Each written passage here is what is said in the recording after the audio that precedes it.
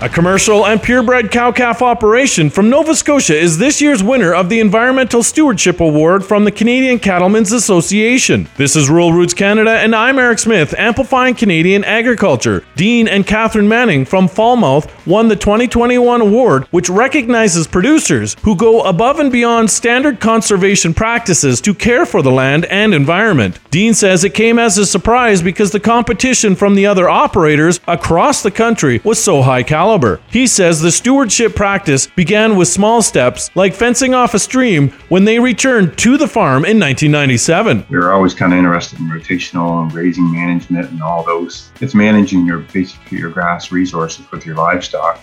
And we've tried everything from high impact strip grazing to maybe a little more extensive put and take systems. So we did that, and then what we started noticing was we started wintering some animals outside as well.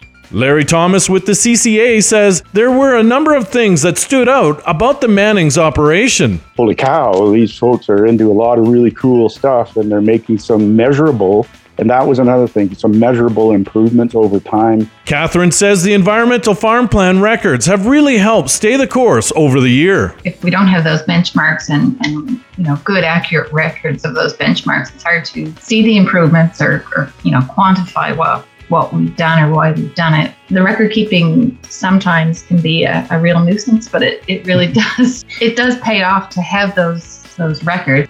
This year marked the 25th anniversary of the award. For more on this story, go to ruralrootscanada.com. And if you liked this podcast, check out the podcast farm on ruralrootscanada.com. Or Rural Roots Canada, I'm Eric Smith, amplifying Canadian agriculture.